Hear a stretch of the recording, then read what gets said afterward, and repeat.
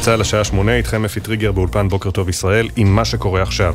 היערכות מוגברת לקראת מצעד הגאווה בירושלים. הצעדה תפתח את אירועי חודש הגאווה ותצא אחר הצהריים מגן הפעמון בבירה לכיוון גן העצמאות. יותר מ-2,000 שוטרים יאבטחו את הצועדים וישמרו על הסדר. מול המצעד תתקיים הפגנת נגד בהובלת ארגון להבה הגזעני.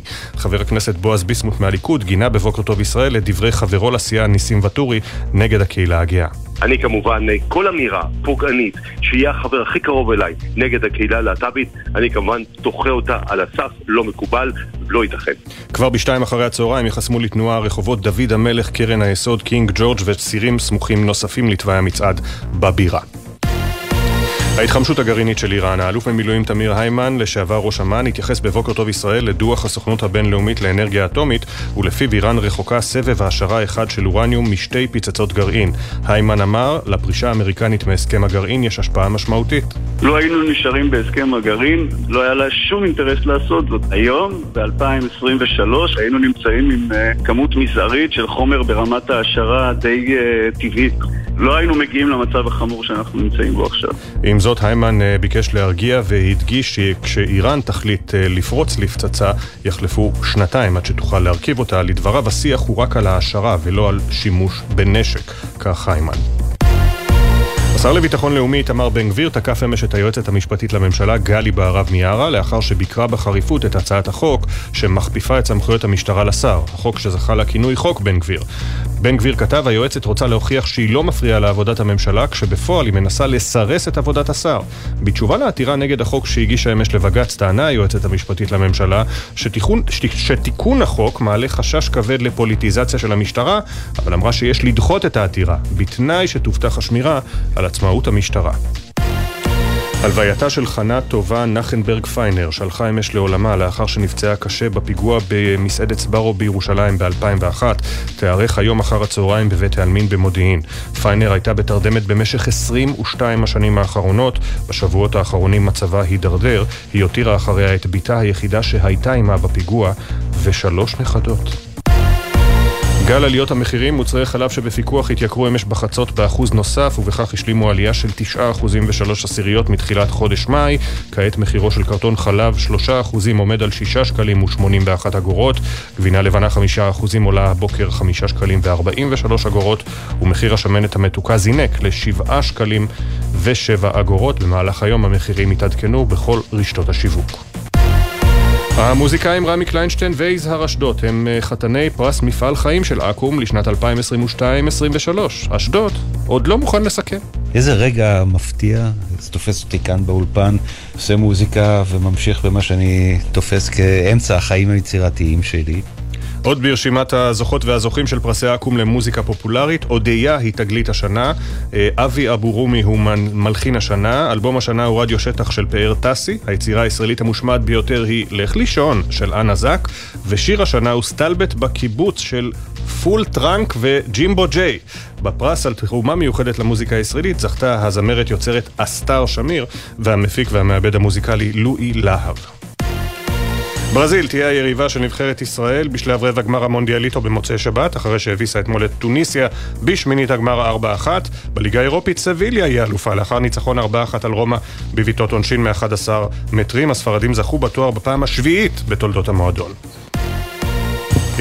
עדכוני תנועה מגלגלת, כביש 4 דרומה, עמוס מרעננה דרום עד גבעת שמואל, בכביש 5 יש עומס תנועה ממחלף ירקון עד מחלף מורשה בגלל תאונת דרכים, כביש 71 עמוס מבית השיטה עד צומת יששכר. מזג האוויר מעונן, הטמפרטורות תעלנה במידה ניכרת ויעשה חם מהרגיל עד שרבי, ייתכן אובך, נא להיערך למחר כשיהיה כאן שרב קיצוני. אלה החדשות שעורכים שרון קינן ואביתר ברעון.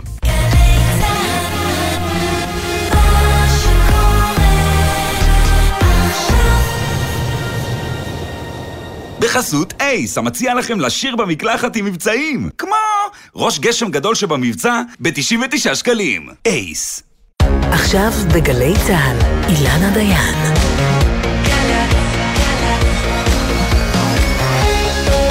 מה שקורה עכשיו.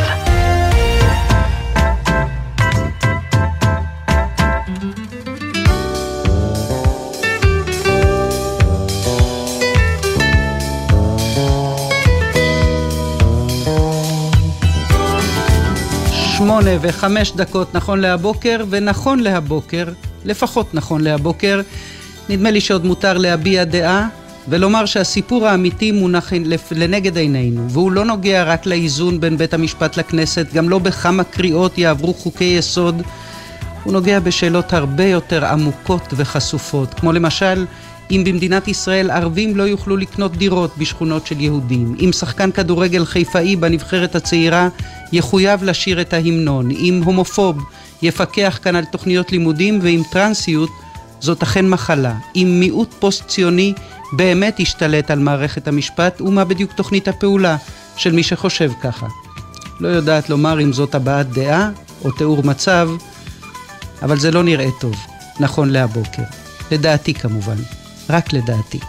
עוד מעט נהיה עם שר המשפטים לשעבר גדעון סער, אחרי העימות הסוער אתמול במליאה עם שר המשפטים לשהווה יריב לוין. יהודה יפרח, הפרשן המשפטי של מקור ראשון, ינסה להבחן איתנו את מצבה הקליני של הרפורמה המשפטית, האם קורה משהו מאחורי הדלתות הסגורות בבית הנשיא, שנראה אחרת לגמרי מהתהום שפעורה בין הצדדים בחוץ, ולא בלי קשר בירושלים, מצעד היום, מצעד הגאווה ה-21. זה יהיה כנראה המצעד הכי גדול שצעד אי פעם. נהיה עם ניצב ויסאם עלי, ראש אגף מבצעים במשטרה, ובחצי השני של המשדר, החלום נמשך, הנבחרת הצעירה עלתה השבוע לרבע גמר המונדיאליטו בארגנטינה, בזכות שער של ענן חלילה בדקה ה-97 מול אוזבקיסטן. אמא שלו, ג'יאן, תהיה איתנו, תספר על הילד ששיחק בפקקים בשיעור כבר כשהיה בן 6. ולפני סיום, יזהר אשדוד, חתן פרס מפעל חיים של אקום, על מפעל חייו שעדיין רחוק מאוד מקו הסיום. ואנחנו פותחים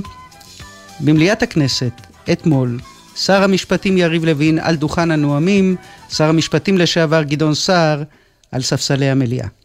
אתה כל רגע יוצא בהכרזות, אם הקואליציה תקדם איזה חוק, תקדם איזשהו חוק, אז אנחנו נפרוש מהשיחות. איזה צביעות זאת. ולא יקרה. אבל אתם לא תוכלו יותר. חבר הכנסת גדעון סער, שר המשפטים לשעבר, המחנה הממלכתי, שלום, בוקר טוב. בוקר טוב אילנה ובוקר טוב למאזינים. והיה קצת קשה לשמוע את התגובה שלך לדברים של שר המשפטים. אתה עונה לו, אתה מפוצץ את השיחות מהרגע הראשון, לא ניתן לך להרוס את המדינה, לך תתאשפז. באמת אתה חושב שיריב לוין צריך להתאשפז? היה באמת קשה אילנה לשמוע נאום נוסף, או במתכונת של התקף טנטרום נוסף, מלא שנאה והסתה כלפי המערכת שיריב לוין מופקד עליה, והתנפלות עליי ועל חבריי באופוזיציה. בין היתר, אני רק מציין, הוא כינה אותנו בריונים, מאפיונרים, צבועים. את בית המשפט הוא האשים בפוסט ציונות. אני מציע לכל מאזין לקרוא את פסק הדין בנושא חוק הלאום של כל אחד מהשופטים, עם כל הגוונים שהיו שם. האם זה פסק דין שעל מי שכתב את כל חוות הדעת פה ניתן להגיד שהם פוסט ציונים? אבל בעיקר מה שמטריד זה היעדר כל חשבון נפש. הרי אתה סיבכת את המדינה בהרפתקה שכבר גרמה לנזקים אדירים לחברה, ללכידות החברתית שלנו, לכלכלה, לתדמיתה של ישראל בעולם, אפילו לביטחונה. כולם, כולל ראש הממשלה שלך, שוברים את הראש איך לצאת מהמצב אליו הכנסת את המדינה ב4 בינואר. וכל מה שיש לך לנפק זה עוד מופע של אמוק, של טנטרום. זה כל מה שיש ברפרטואר.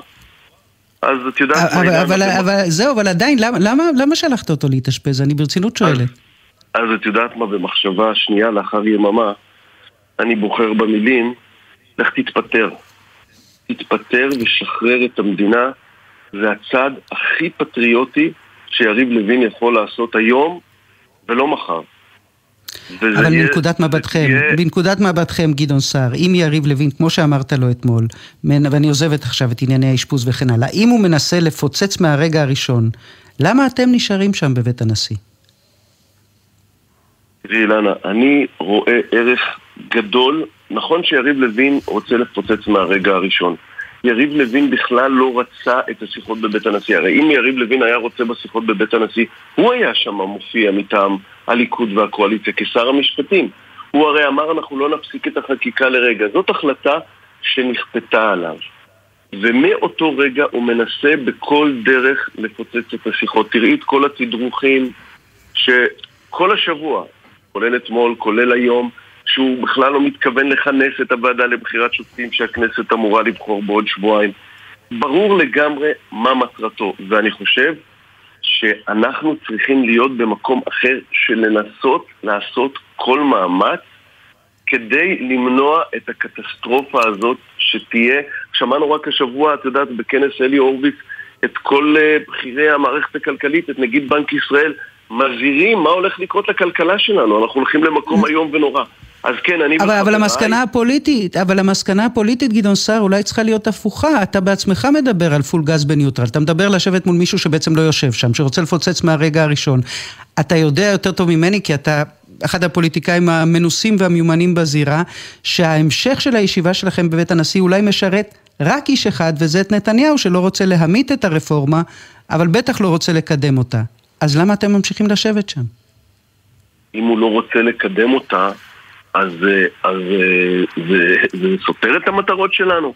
תאמיני לי, אילנה, אנחנו עושים רק את החשבון של מדינת ישראל. והראייה שלי, לפחות עד היום, הייתה שיש בקואליציה יותר מהגוון רק של יריב לוין. ואני גם יושב עם אנשים כל יום, כאלה שכן מנסים לראות איך אפשר לפתור. אני מודה שזה לא פשוט, אני מודה שאני לא יכול להיות הכי אופטימי בעולם בתוחלת הסיכויים, אבל להרים ידיים ולתת לעסק, ללכת לפיצוץ, אינני בטוח שזה משרת את טובתה של מדינת ישראל. ואתה לא חושב שצריך לקבוע דדליין כרגע? אני לא ראיתי עד היום שום הצדקה לזה, אבל אם תהיה סיטואציה שבה אנחנו נבין שאין תוחלת, אז אנחנו נדע לזהות את זה ולעשות מעשה. כל עוד אני חושב שיש סיכוי לחלץ את מדינת ישראל מקטסטרופה, אז אני אהיה שם, אני וחבריי. עדיין לא הגעתי למסקנה הזאת. בין היתר, ברוח הפרסום של ליאור קינן, אמש בחדשות 13, סיכום שנוגע לאפשרות שישמר, במילים מאוד מאוד כלליות, תישמר עצמאות בית המשפט העליון, אבל יחוזק גם מעמדה של הכנסת, תישמר עקרון הפרדת הרשויות, אבל תצומצם עילת הסבירות. מסמך העקרונות הזה של ליאור פרסם אמש, יכול להיות מתווה פשרה שסביבה אתם תתכנסו?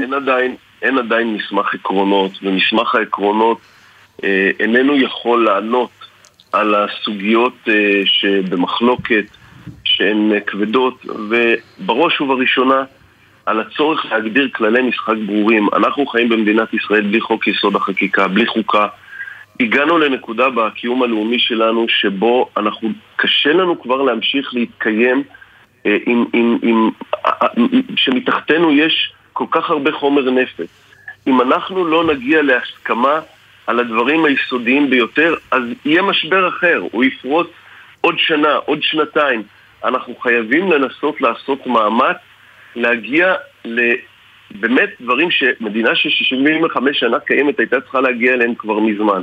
וזה גם ביסוד הראייה שלי מדוע השיחות האלה חשובות, אבל אני מודה, יש פערים מאוד מאוד גדולים, ולא פשוט לגשר עליהם, אבל אי אפשר פשוט לעזוב את הבעיה הזאת, כי מה שקורה, שמתרחש תהליך בהיעדר כללי משחק מוסכמים, שהאמון של הציבור בכל המוסדות של השיטה שלנו, בכל הרשויות שלנו, ללא יוצא מן הכלל, הולך ונשחק.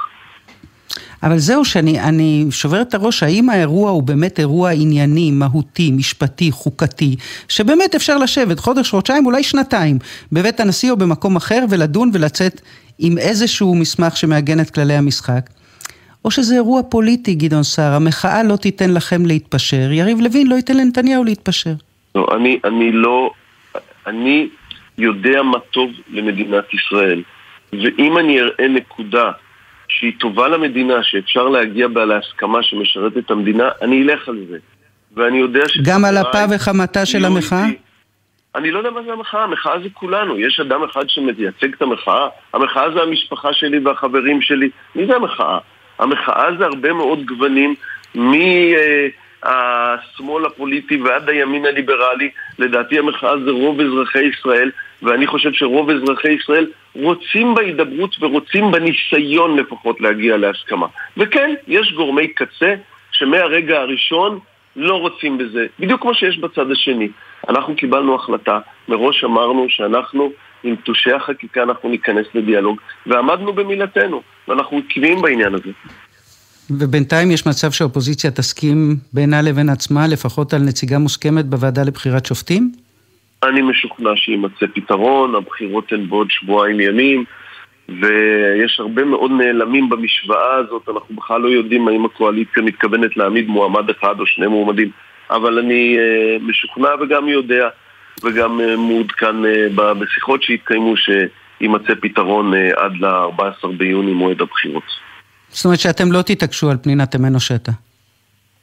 אני לא אומר מי יתעקש על מי, יימצא פתרון שיבטיח את נציגות האופוזיציה ככל שהדברים תלויים באופוזיציה. כי יכול להיות שהקואליציה תנסה להשתלט על שני מקומות. לא יהיה מצב שעקב סכסוך באופוזיציה יימנע ייצוג לאופוזיציה. זה מצב שאנחנו לא נאפשר ואנחנו נדע לפתור.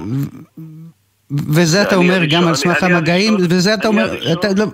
כן. אני מרשה לעצמי לומר, כי אני אולי המנוסה ביותר מבין חבריי בכל הנושא הזה, והייתי יושב ראש הוועדה לבחירת שופטים, וגם לפני זה חבר הוועדה לבחירת שופטים, ואני ראשון שאמרתי אני מוותר.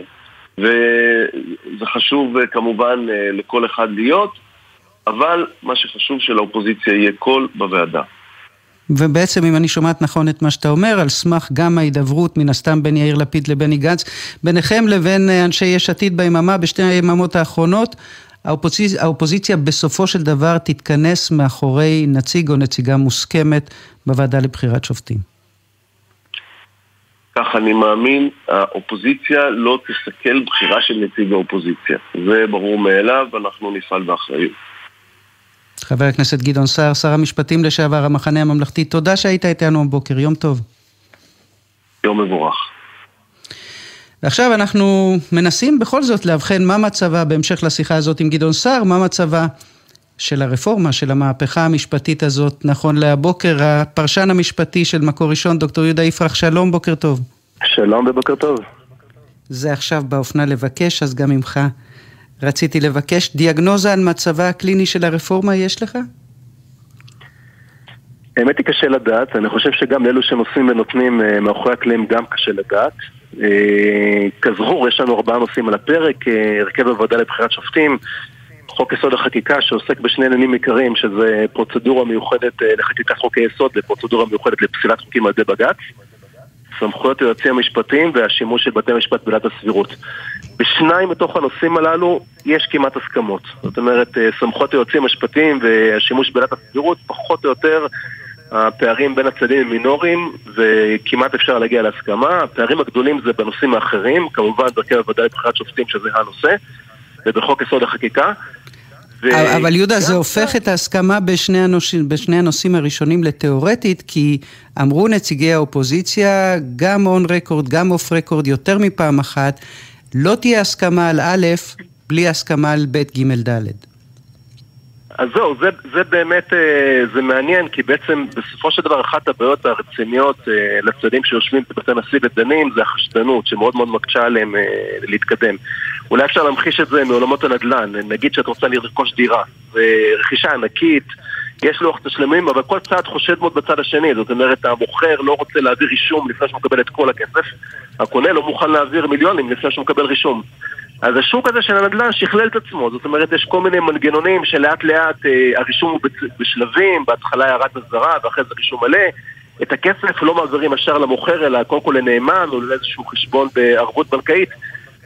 השריון הזה, את הביטחונות האלה מאוד מאוד קשה לתת בכנסת, כי בסופו של דבר אנחנו יודעים שהסכמים קואליציוניים, בכלל הסכמים פוליטיים זה הסכמים שקשה מאוד לאכוף, ולכן בעצם כל צד מחזיק את הקלפים קרובים לחזה וקשה לו מאוד להתקדם. עכשיו, וזה אולי גם חלק, זה גם קשור למחלוקות עצמם. לדוגמה, נדבר על חוק יסוד החקיקה.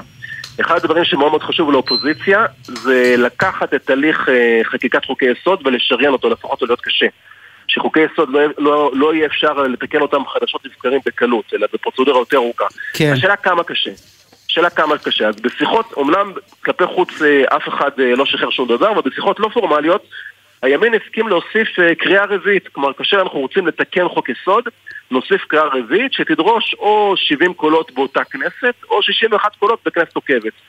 השמאל, האופוזיציה, לא רוצה שגם בכנסת עוקבת יידרשו 70 קולות. עכשיו, זה משהו שהמשמעות שלו מבחינת הימין, זה שבעצם דה פקטו אין שום אפשרות לשנות חוקי יסוד. זה משהו שהם לא יכולים לקבל.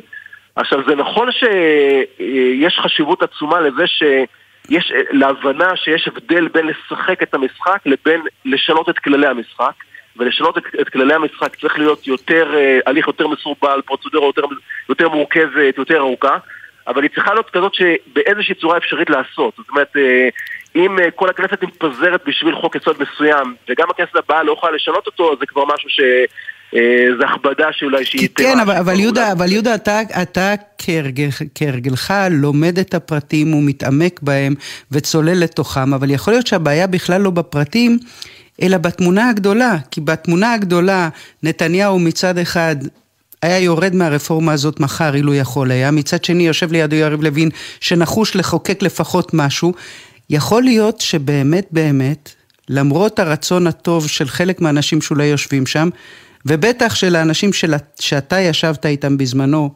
בניסיון להתוות איזשהו מתווה של פשרה, הרכבת הזאת כבר מזמן עברה את התחנה, כי אין פשרה שהאופוזיציה תוכל לחתום עליה, ואין אקדח שהקואליציה תוכל להוריד מהשולחן. אז כן ולא. שלשום הצדדים ישבו בשיחות במסגרת בית הנשיא, ואחד הדברים המעניינים שהיו שם בשיחות שהיו שלשום, זה הבנה ברורה ששני הצדדים שאסור להחזיר את המדינה לכאוס שהייתה בו לפני השעיית החקיקה, ואיזושהי הבנה שבעצם המהלך הזה, הרפורמה המשפטית, לא משנה באיזה פורמט, היא הפכה להיות ציפור נפש כל כך משמעותית עבור שני המחנות, גם עבור הקואליציה, גם עבור האופוזיציה, ובעצם גם מהותית וגם מבחינה פוליטית, שני המחנות מבינים שמה שהיה לא יהיה, שצריך ליצור איזשהו הסדר חדש, שהמערכת היחסים שיש בין בית המשפט העליון לבין הכנסת והממשלה, היא מערכת יחסים שהיא לא טובה, שהיא לא...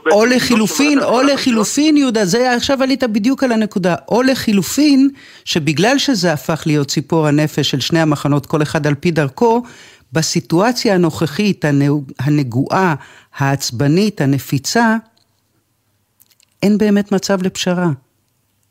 עכשיו אני אומר, כאן אנחנו בעצם חוזרים להבדל בין התוכן לבין הפוליטיקה, או לבין הצורה, כי בתוכן, בוא נאמר ככה, יש למעשה שני מעגלי שיחה. יש מעגל שיחה של השיחות הרשימות בבית הנשיא, וגם שם יש מעגל יותר פנימי, של איזה שהם ניסיונות ככה לחשוב מחוץ לקופסה, ולפרוץ, לנסות להגיע לכל מיני פתרונות על סוגיות שנמצאות במחלוקת, ותמיד יש פער בין העמדות הממשיות של האנשים, לבין מה שבאמת מוכנים, כאשר הם מוכנים באופן נקי, וענייני ומקצועי את הסוגיות, ובסוף תמיד שם תראי פערים יותר קטנים, לבין בסוף המשחק הפוליטי הוא קשה.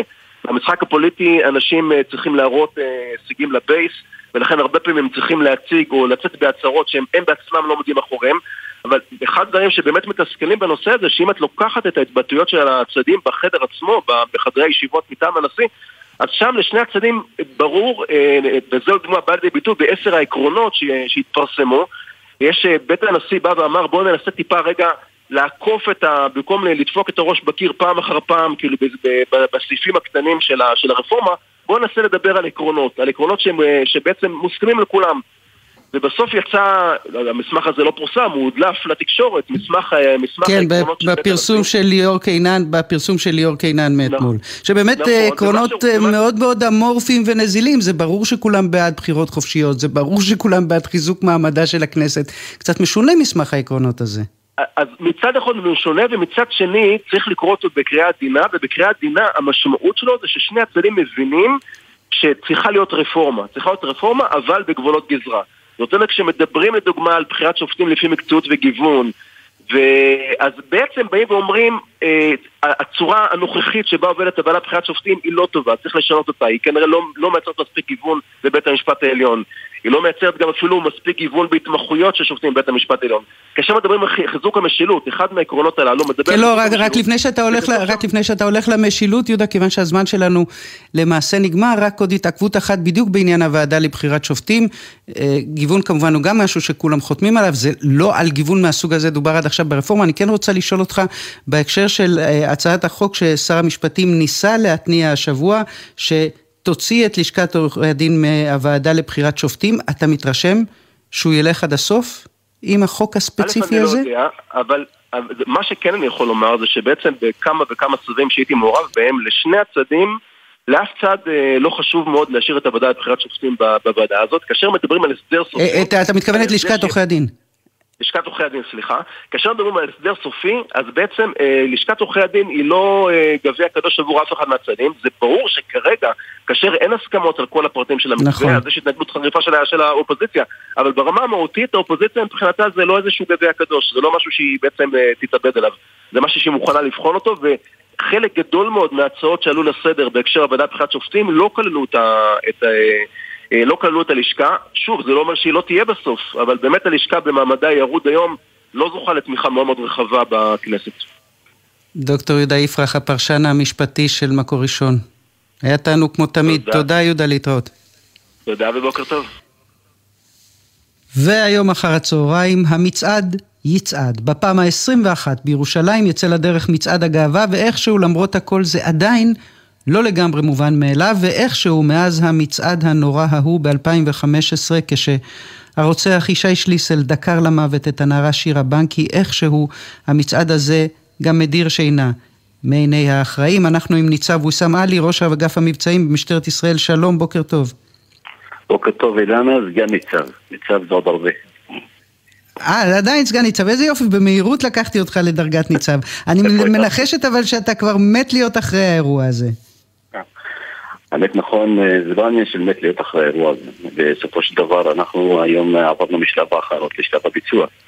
ואני יכול להגיד לך ששלב הביצוע הזה כבר לא מתחיל רק ברגע שהמצעד מתחיל לנוע לקראת השעה 5. כבר משעות הלילה ושעות הבוקר המוקדמות אנחנו כבר בשלב הביצוע לגבי בצד עצמו. כלל ההכנות שעשינו הן הכנות באמת שמוקפדות בגופתו של מפקד המחוז. אנחנו הולכים במעגלים מאוד רחבים עם הרבה שוטרים, אלפי שוטרים שיפרסו כאן, ואנחנו ניתן את המענה למצד הזה. רגע, בוא נעזוב. אני יודעת שיש דף מאוד מסודר שאומר אנחנו ניתן מענה לכל אירוע ואלפי שוטרים פרוסים וכן הלאה. אבל בוא, אני רוצה להיות רגע קונקרטי. בין כל כאבי הראש שמלווים אותך עד שהמצעד הזה יסתיים, מה הכי מדאיג אותך יותר מהכל? אנחנו מבחינתנו במדיניות של מפקד המחוז, כפי שאת יודעת, הוא תמיד מצהיר שמבחינתנו יש מקום לכולם. ולא סוד שבתוך המצעד הזה יש לנו גם את הצועדים עצמם, יש לנו גם את תושבי ירושלים שצריכים להגיע כל אחד למוץ חפצו, ויש גם מחאות שהן נגד המצעד. ולכן ברגע שאומרים שיש מקום לכולם, זה אומר שאנחנו נותנים את המעטפת לכל דבר ודבר ככה שיש... לא, אבל אני שואלת בעצם אם פיגוע חבלני חס וחלילה, הוא כרגע דאגה יותר קונקרטית, יותר משמעותית מאשר כל דבר אחר.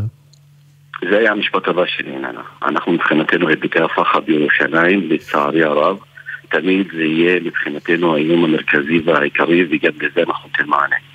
ויש התראות ספציפיות? יש התראות ספציפיות לגבי היום אחרי צהריים? אין התראות נקודתיות, קונקרטיות, אבל אנחנו לא מחכים להתראות. שיטת העבודה שלנו מתייחסת לזה שאנחנו מנתחים כל דבר ודבר, אנחנו מתבססים על לקחי העבר, ולא רק מסתכלים על שנה שעברה, אלא אנחנו מסתכלים על כמה שנים אחורה, רואים את התובנות, רואים את הלקחים, ומטייבים את הערכות בצורה משמעותית ביותר, ככה שכל צועדים אנחנו נבטיח את שלומם, וכל מי שרוצה להגיע למעוז חפצו, גם יגיע בשם למעוז חפצו. אני קוראת הודעה שפרסם חמאס השבוע, שכינה את האירוע מצעד פרובוקטיבי של סוטים, ודובר חמאס קרא לפלסטינים להגיע למצעד הגאווה כדי להתעמת עם הצועדים.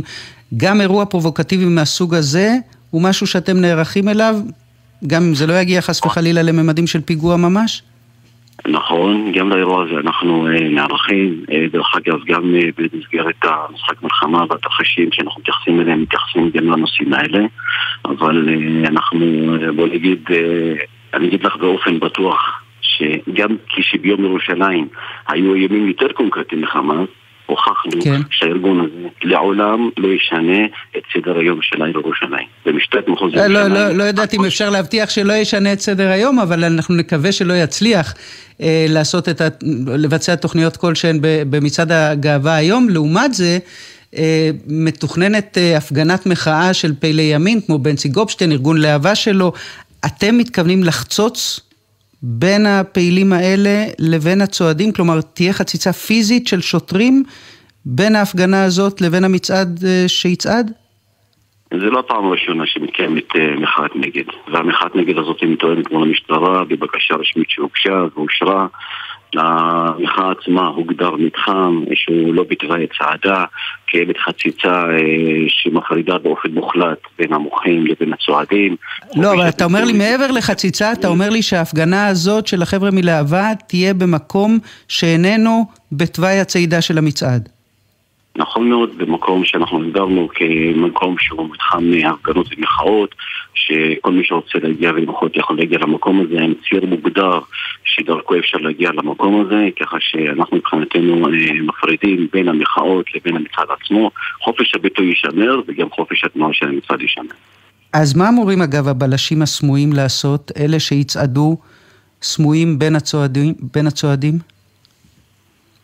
אני לא אכנס לטקטיקה האופרטיבית של כל בחור מהשוטרי משטרת ישראל, שזה המקום באמת לשבח אותם על הפעילות האינטנסיבית. גם את הבחורות, נכון? גם את הבחורות, נכון?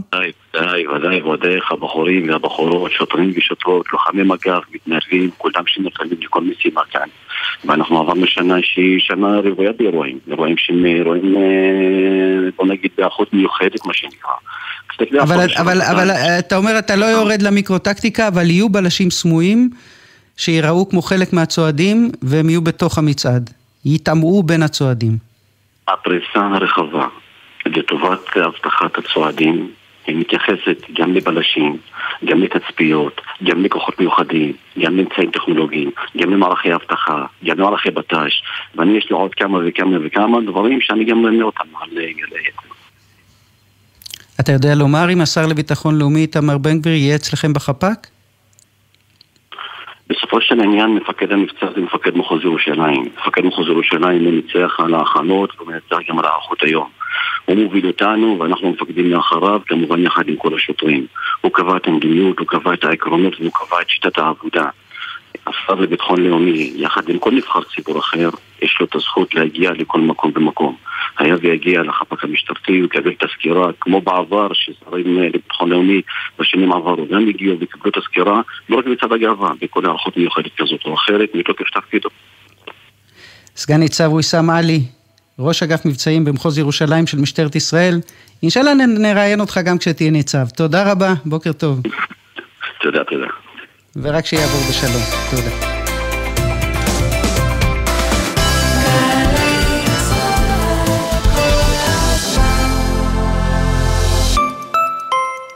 הכירו את אריה, נהג מכבש בפנסיה, עבד במעץ 45 שנה. בכל שנה סלל כ-180 קילומטר אספלט. הכפילו בכל שנות עבודתו, ותבינו שאם נחבר את כל הדרכים שסלל, נוכל להגיע עד סלוניקי, שממנה על הארצה. רספקט, אריה. תנו כבוד למבוגרים שלנו, הם ראויים לזה. הביטוח הלאומי, לצדך ברגעים החשובים של החיים. עכשיו בלוטו 25 מיליון שקלים, ובדה בלוטו עד 50 מיליון שקלים. וואפה! המחירה אסורה למי שטרם מלאו לו 18. אזהרה, הימורים עלולים להיות ממכרים, הזכייה תלויה במזל בלבד. הטכנולוגיות שלנו, הביטחון של החברה, האתגר שלכם. שירות בתי הסוהר, ארגון הכלייה הלאומי של ישראל, מזמין אתכם להתחבר לביטחון המדינה. כי משרתים בשב"ס, במתקני הכלייה או באחת היחידות המובחרות, תוכלו ליהנות מקריירה מאתגרת, משליחות חברתית וביטחונית, מהטבות, מענקים ותנאי קידום. מאות כבר הצטרפו, זה הזמן שלכם. פרטים באתר שב"ס. ללמוד בזמן, במקום ובקצב שתבחרו. האוניברסיטה הפתוחה. ללמוד שאפשר גם אחרת. ההרשמה בעיצומה. כוכבית 3500. מה הגורמים להתפרצות הפרעות אכילה? כיצד צריכים ההורים לפעול כשילדיהם מפתחים הפרעת אכילה? איך פועל הטיפול בהם, ומדוע הוא כל כך גורלי.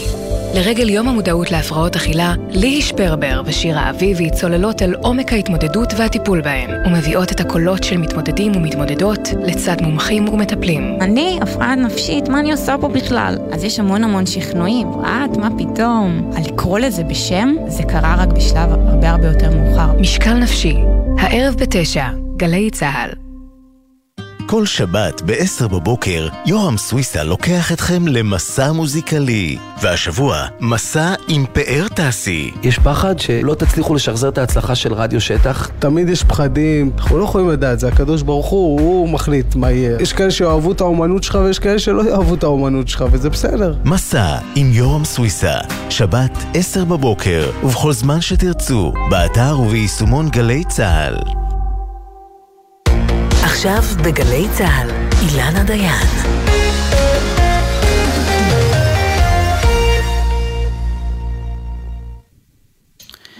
ובתזמון מושלם, קודם כל נגיד לכם ש8:35 נכון להבוקר, ואנחנו בעקבות השיחה עם סגן ניצב ויסאם עלי לקראת מצעד הגאווה היום, ובתזמון מושלם, ערב מצעד הגאווה, ועל רקע שובו של אבי מעוז לחיינו, פלוס 280 מיליון שקל לפיקוח על תוכניות לימודים, הנה מה שהיה לחבר הכנסת ניסים ואטורי מהליכוד לומר השבוע בערוץ הכנסת. אם אתה אומר שיהיה תוכנית לימוד בעד הלהט"ביות, אז למה? עזבו את זה, למה להכניס? אנחנו נהיינו יפה נפש, אני אומר לך, במדינה שאנחנו מדברים כל פעם, תבין, מעודדים ללהט"ביות, יש הורים כאלה, הם שמים בובה לילד, כי נראה להם שהוא צריך להיות הומו עכשיו. רועי ואטורי, שלום, בוקר טוב. בוקר טוב, אילנה. זה מה שכתבת אתמול בפייסבוק, גאה באבא שלי, יפה הנפש, הוא במקרה גם דוד של חבר הכנסת ואטורי, שנתן לי לשחק בבובות כשרציתי, ובכדור כשהתחשק לי, וואלה, בורחתי בהומוסקסואליות שלי, לא בזכות אף אחד מאלה. מה התגובה הכי מרגשת שקיבלת לפוסט הזה? אני חושב שמההורים שלי. שניהם, אני מודה שכתבתי את זה באמת כזה מהבטן ומהלב, לא חשבתי שזה יגיע לכזאת תפוצה, ושני ההורים שלי פשוט עמדו מאחוריי, כתבו שהם אוהבים אותי, שהם גאים בי. ומניסים הבן דוד, שמעת משהו בימים האחרונים? לא שמעתי כלום. הופתעת ממה שאמר? כן, אני חושב שזה מאוד קשה לי לשמוע את הדברים האלה באופן כללי, וזה עצוב לי שמפלגת השלטון והממשלה מתבטאים ככה כלפי אזרחים ובני אדם במדינה, ואת יודעת, זה יותר קשה כשזה מגיע מבן משפחה. אני מקבל הרבה מאוד תגובות גם בעצם מאנשים קרובים מעצם שם המשפחה, זה מאוד, הוא לא בן דוד מאיזה צד רחוק או... לא, הוא בעצם אבא שלו ואבא שלך אחים. נכון. זאת אומרת, הוא בן דוד ראשון שלך. נכון. ויצא לך אי פעם לדבר איתו על הנושא? לא. אני מודה שאנחנו, זה לא בגלל הדעות ולא בגלל אורח החיים השונה, יש בינינו פער גילים לא קטן בסופו של דבר. הוא היה יותר, היינו הרבה יותר בחיים, אחד שהשני כשאני יותר צעירים, כשסבא וסבתא שלנו היו בחיים, היינו נפגשים הרבה יותר, אבל אני חושב שמטבע הדברים, גם גיאוגרפית, הוא גר בגולן ומייצג ציבור גדול מהצפון. אני גדלתי בנגב, ושוב, גדלת בקיבוץ. גדלתי בקיבוץ, כן.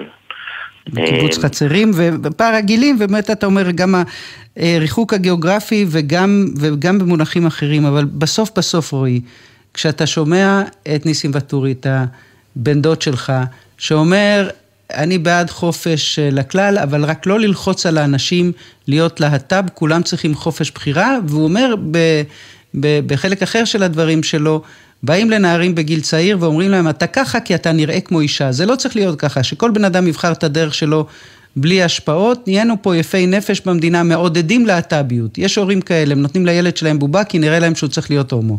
לא צריך לכפות על אף אחד, לא מגדר ולא מגדר. אז בסוף, במהות, מה אתה עונה לו? אנחנו לא מעודדים להט"ביות, אנחנו בדיוק מעודדים חופש וחירות ושוויון. זה הכל. כשאנחנו מגיעים לבתי ספר, למסגרות חינוכיות, אפילו אני מצאתי את עצמי בשיחות ופאנלים מול מבוגרים שצריכים לשמוע את זה. אין שום שטיפות מוח ללהיות להט"ב. מי שלהט"ב מרגיש את זה מבפנים מגיל מאוד מאוד מאוד צעיר. מה שאנחנו באים לעשות בכל המישורים, בתקשורת, בפעילויות החינוכיות שלנו, זה לבוא ולהגיד, אתם חופשיים לעשות את זה, אתם חופשיים להרגיש ככה. אנחנו בני אדם נורמליים לחלוטין, ואנחנו רוצים לא לעודד אותם להיות כאלה, אנחנו רוצים לעודד אותם להרגיש טוב עם עצמם. אנחנו מרגישים טוב עם עצמנו, ולעודד את החברה הכללית מסביב, להבין שזה נורמלי לחלוטין, ולא צריך לצאת נגד זה. אבל אתה יודע, רועי, ואתה יודע, רועי, אני חושבת על זה, ומי כמוך יודע, וגם אני יודעת שזה, לצאת מהארון זה אירוע שלא נגמר.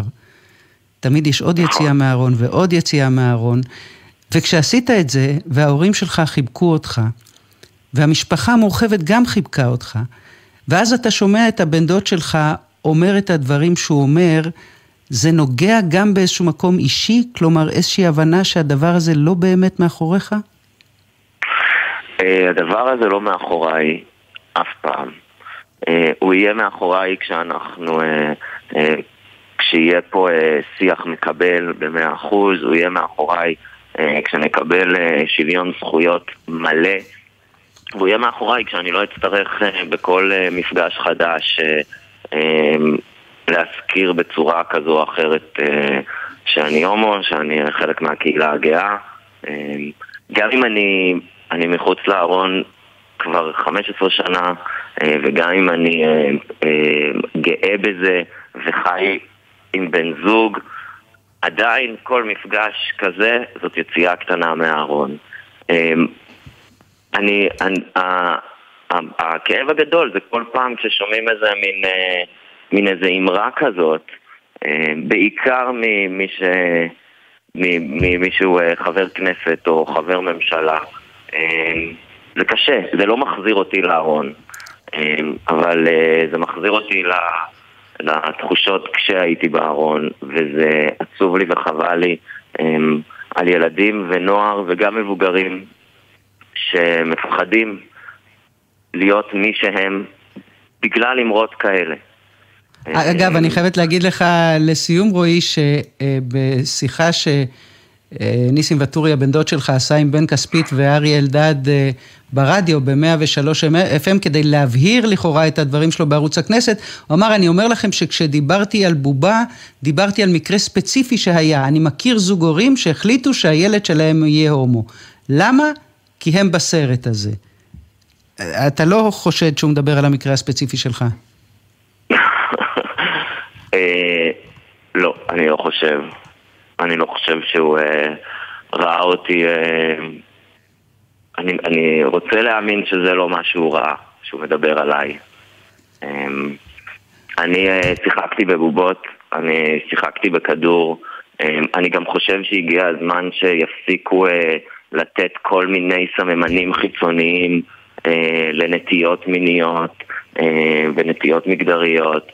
אנחנו מי שאנחנו מהבפנוכו שלנו, מה שנקרא, ומהבטן ומהלב, ונולדנו ככה, בין אם אנחנו משחקים עם בובות או עם כדור, בין אם אנחנו עוסקים במקצועות של הנדסה למקצועות של אומנות, אין בזה שום קשר ללהט"ביות.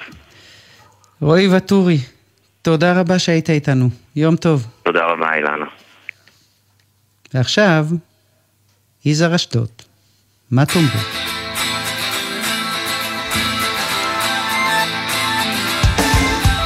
מה תאמרים אפגוש בך היום, כך לפתע פתאום, ואומר לך שלום. מה תאמרים אלחש על אוזנך, ושקע לחייך, מה יאמר אז ליבך?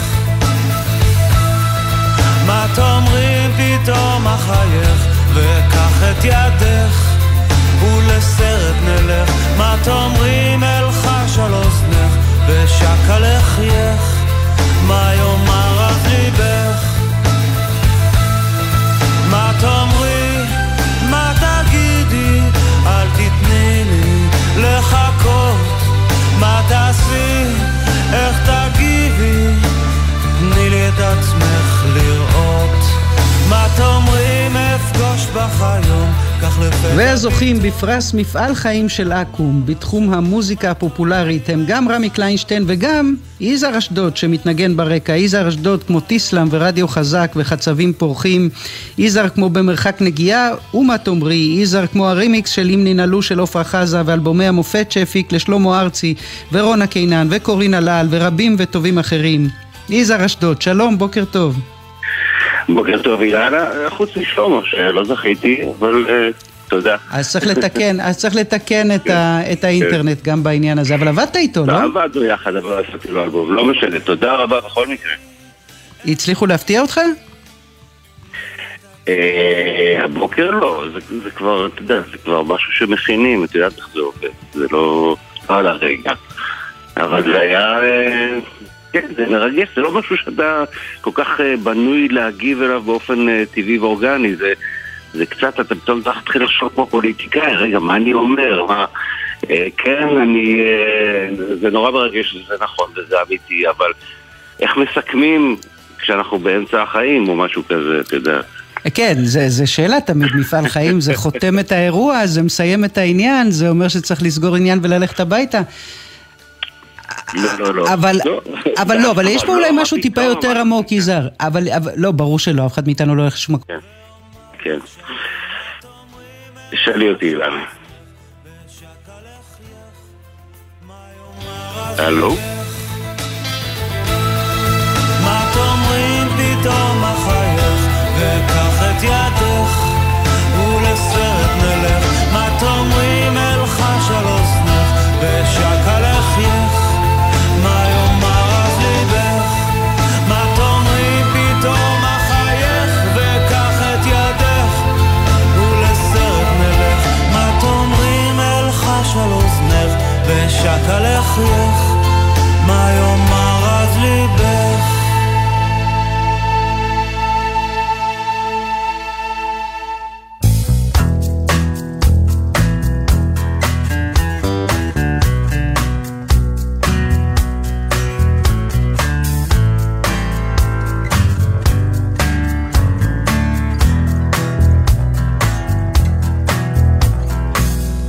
תלכי במורד של מסדרון אינסופי, כל הדלתות מובילות. כן, אנחנו התגברנו פה על תקלה טכנית קטנה. יזהר אשדוד, אתה עדיין איתנו? אני לרגע נבחרתי, דאגתי לגורל התחנה, הכל בסדר? לגורל התחנה אני חושבת שיכול להיות, יהיה מי שיאמר שאפשר לדאוג, אבל גורל השיחה שלנו ניצל ברגע הזה. ואני בעצם שאלתי אותך, ויכול להיות שהספקת לענות ואני לא הצלחתי לשמוע, אם יש אם הפרס הזה עולה בקנה אחד עם התחושה הפנימית שלך, שאתה מעמודי התווך? אני לא יכול לחשוב במושגים כאלה, אני נורא שמח ומתרגש, וזה נורא כיף לקבל את הערכה הזאת, קודם כל מהחברים שלי באקו"ם שבחרו בי, וזה כן, אתה חושב אחורה על כל הדרך, אבל חלילה לא מרגיש וואו, עשיתי את זה. זה כיף, זה נעים, בעיקר. אתה יודע, דיברת בעבר על הרגע הזה, שבו שיר שלך נכנס למצעד בפעם הראשונה. אתה עדיין זוכר את האירוע עם טיסלאם ותנו לי רוק'נ'רול? אני לא כל כך זוכר את האירוע, אבל אני זוכר נקודות כאלה, קצת כאלה. אירוע כזה זה מצליח כל מיני נקודות, כל מיני רגעים של התרגשות במקצוע שהוא, אתה יודע, הוא לא חלק, יש לו הרבה עליות וירידות וכל התחומים הרגשיים והכלכליים ובתחושות השונות. אז זה יום לחשוב על הדברים הטובים, בטח. אבל אני בכל זאת מנסה להחזיר אותך לרגע, או אתה יודע מה, תבחר רגע ב-40 שנות קריירה או יותר, שאתה אומר, זה רגע שאני לוקח איתי, של בתוך כל הסיזיפיות הזאת, וכמו שאתה אומר, גם זה לא פשוט, וכלכלית, ותחרות, בעניינים, רגע שהרגשת, הנה, בקטן או בגדול עשיתי את זה. אני חושב שאם יש משהו שהוא באמת מובהק, כי באמת ההצלחות וגם הכישלונות הם לא תמיד כל כך מובהקים וברורים, אבל אם יש רגע מובהק זה אולי באמת כשאם ננעלו שלוף אחת זה הגיע למקום ראשון ופתאום בכל מיני מדינות באירופה, ואני מקבל כל יום ידיעות כאלה, וזה דבר ברור ורשמי ומרגש וחסר תקדים. אבל זה היה מזמן, ואני חושב בעיקר על ללכת עוד מעט לאולפן, לעוד יום של עבודה, לעשות מוזיקה. ואני חייבת לשאול אותך על הדבר הזה שקוראים לו, האירוע הוא שמו טיסלאם, עם יאיר ודני ויושי וצוף וסמי. אתם עדיין מופיעים, נכון? אנחנו מופיעים בטח ונהנים כל רגע. אין יותר כיף לי להיכנס לוון עם החברים הכי טובים שלי, לצאת לדרך, לנסוע יחד, לצחוק, ואפילו ולנגן ביחד וגם לקבל כמה שקלים, זה נחמד. ואתה יודע להגיד מה זה הדבר הזה שמצליח להחזיק אתכם כל כך חזק ביחד כל השנים? החברות, לגמרי, כי לא תמיד היה טוב, החברות ויכולת לשמור עליה עם הבגרות שלנו לאורך השנים, כי לא התפרקנו פעם, וזה היה בגיל 24-5, ולמדנו שהחברות יותר חזקה. יכול להיות יזהר שהיה יותר קל להתריס אז? שהיה יותר מה? לא הבנתי? שהיה אז יותר קל להתריס, לקרוא תיגר, להיות חצופים? את יודעת, שלמה ארצי אמר פעם משהו על זה שהיינו צעירים, האושר בא בזעם. את יודעת, אבל זה שהיינו צעירים, הרבה דברים היו שונים, ושהיינו בני 21. היה יותר קל להתריס בגיל 21. לא יודע, אולי את בטח מתכוונת למצבנו הלאומי. כן, אני מתכוונת לשאול את זה ששר על פרצופה של המדינה, אם מתחשק לך בימים האלה לפעמים לצעוק ולהגיד משהו על פרצופה של המדינה. אני לא צריך, הפרצופה של המדינה אומר את עצמו ונושא יותר ויותר רלוונטי. האמת היא שבשנה האחרונה אני חושב שהרגשנו אם תמיד הופתענו כל כך כמה השיר הזה ממשיך להיות רלוונטי, אני חושב שבשנה האחרונה אמרנו, וואו, זה כבר עבר את הרלוונטיות של השיר. זה כבר סיינס פיקשן. היה פחד ברגע שהחלטת שאתה, כן, אתה יכול גם לעשות את זה סולו? בטח, לקחתי הרבה שנים, שטיסלאם התפרקה והצעתי לערבות המוזיקה הישראלית, אז נורא רציתי להפסיק תקליטים ולכתוב ולהלחין ולעבוד עם אומנים אחרים. כל הזמן דחיתי את הסולו של עצמי, ורק 8 שנים אחר כך, בגיל 31-2, בעצם היה להקליט את אלבום הסולו הראשון שלי. ומה שאנשים פחות יודעים, הם יודעים שעשית קריירת סולו, הם יודעים טיסלאם, הם יודעים שאתה מפיק מוזיקלי מוכשר, הם יודעים שפרצת דרך בכל מיני דברים שקשורים למוזיקה אלקטרונית וכן הלאה. אנשים פחות יודעים שאתה אחד משלנו, ששירתת בגלי צהל, ופה אתה צריך לנסות לדייק לי את הזיכרון הפרטי שלי. כי אני זוכרת אותך כטכנאי, לפחות במילואים. לא. אבל היית גם עורך מוזיקלי. אני עושה בלבול. מתבלבלים בין יאיר ניצני ואני, כי היינו אצל חמד בתחנה. יאיר היה טכנאי ואני הייתי עורך מוזיקלי. אז אני עושה בלבול, כי שנות ה-80 בכל זאת עברו מזמן. אבל אתה מתגעגע לי... אוקיי. ואתה מתגעגע לפעמים לתחנה? ב-80 פרשת. אני מדי פעם קוראים לי לדגל עד היום להגיש איזושהי תוכנית, וזה נורא כיף. וזה כיף גם כי אני נורא אוהב רדיו, ואני נורא אוהב להשמיע את המוזיקה שאני אוהב. כל כמה חודשים נותנים לי את ההזדמנות לפרוק את מה שצברתי בחודשים האלה. אבל הכי מרגש אני חושב זה לבוא למקום ולהרגיש שלא הכל בחיים משתנה. אתה נכנס לבניין ולתחנת רדיו שלא השתנה. קירות האסבסט עדיין מתפוררים ברחוב יהודה הימית, ועדיין חיילים במדים מתרוצצים ומנסים לעשות רדיו טוב. לגמרי. יזהר אשדוד, פרס מפעל חיים של אקו"ם לשנת 2023. זה נשמע גדול, ואתה מתוק כמו תמיד, ותודה רבה שהיית איתנו, בהצלחה. תודה לך אילנה, תודה, להתראות, בהצלחה לכם.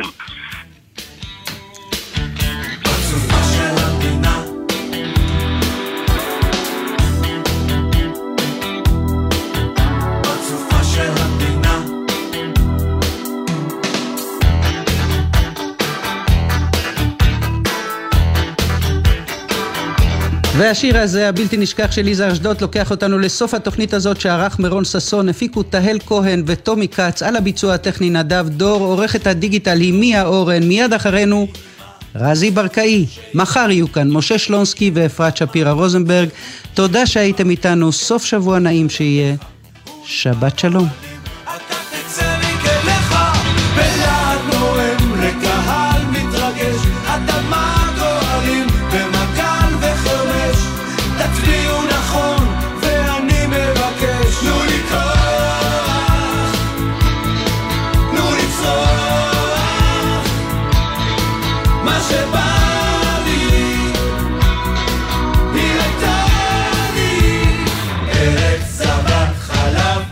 נגנו עכשיו.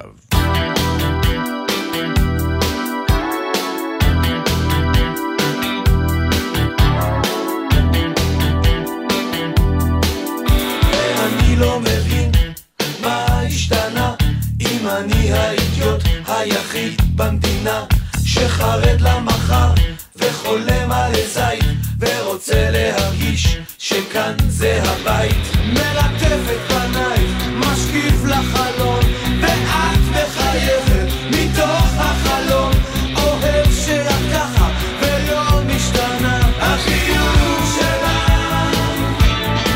החיוך שלה, החיוך שלה.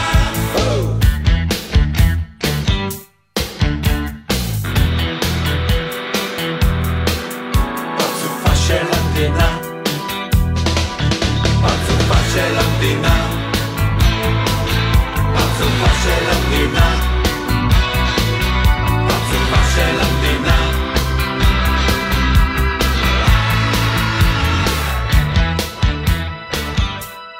בחסות ביחד בשבילך, מועדון ההטבות לחברי הסתדרות. מהיום אפשר לקנות ולחסוך בהוצאות. אתם מוזמנים להצטרף חינם ותוכלו לחסוך במגוון בתי עסק ובפעילויות. בחסות אפרידר דיור מוגן, המציעה לחברי קרנות השוטרים וארגון המורים מגוון הנחות והטבות באחוזת אפרידר דיור מוגן אשקלון. כוכבית 5898, כפוף לתקנון.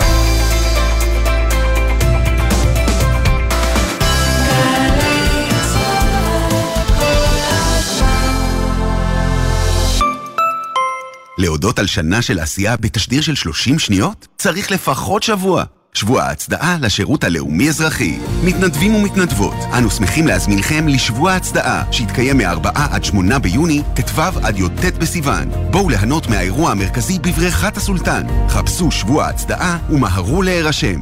השירות הלאומי אזרחי, לשרת, להשפיע, להוביל. מגדל דוד, מוזיאון ירושלים מחדש, נפתח. לגלות את ירושלים בתערוכה חדשנית המספרת את סיפורה של העיר. פרטים באתר. חדש במכללת עזריאלי, תואר ראשון בהנדסה אזרחית. אתם מוזמנים להצטרף לחממה למהנדסי העתיד ולמהנדסות העתיד, ותוכלו לצאת עם תואר שאפשר לבנות עליו. עזריאלי, מכללה אקדמית להנדסה ירושלים. לפרטים כוכבית 9087. שלום, כאן ראש מטה פיקוד הדרום, תת-אלוף מנור ינאי. לציון 50 שנה למלחמת יום הכיפורים בחזית הדרום, אנו מזמינים אתכם, לוחמי העבר ומפקדי העבר, לערב הוקרה של פיקוד הדרום ביום שלישי, כ"ד בסיוון, 13 ביוני. לפרטים ולהרשמה חפשו באתר צהל לאורם כיפור, או התקשרו למוקד במספר 052-310-2426. 25 שנה לפסטיבל היין של מטה יהודה. מצפה לכם חגיגת תיירות, תרבות, חקלאות ומוזיקה ביקבים, השקות של יינות חדשים מעקבי אזור היין יהודה, מפגשים עם יננים וסיורים ודרכים. ערב הפתיחה, יום חמישי 1 ביוני, בגן התנכי יד השמונה. לפרטים חפשו תיירות מטה יהודה. איך הזמן טס? היום את לוקחת אותה לגן, אבל הופ, עוד רגע את חוגגת לבת מצווה ומלווה אותה בלידה. לא תזכרי שהיא פעם הייתה כל כך קטנה. אבל כדי שתגיעי לשם, יש דבר אחד שאסור לך לשכוח לעולם. אותה ברכב. מה עושים? לא מתעסקים בנייד בנהיגה. שמים ארנק או כל חפץ חשוב במושב האחורי. מסגלים הרגלים כמו שיחה לבן הזוג או לבת הזוג בשעת ההגעה ליעד. או מתקינים אמצעי טכנולוגי. אחרי שיוצאים מהרכב מוודאים שלא שכחנו אף אחד. הרלב"ד. מיד אחרי החדשות, רזי ברקאי.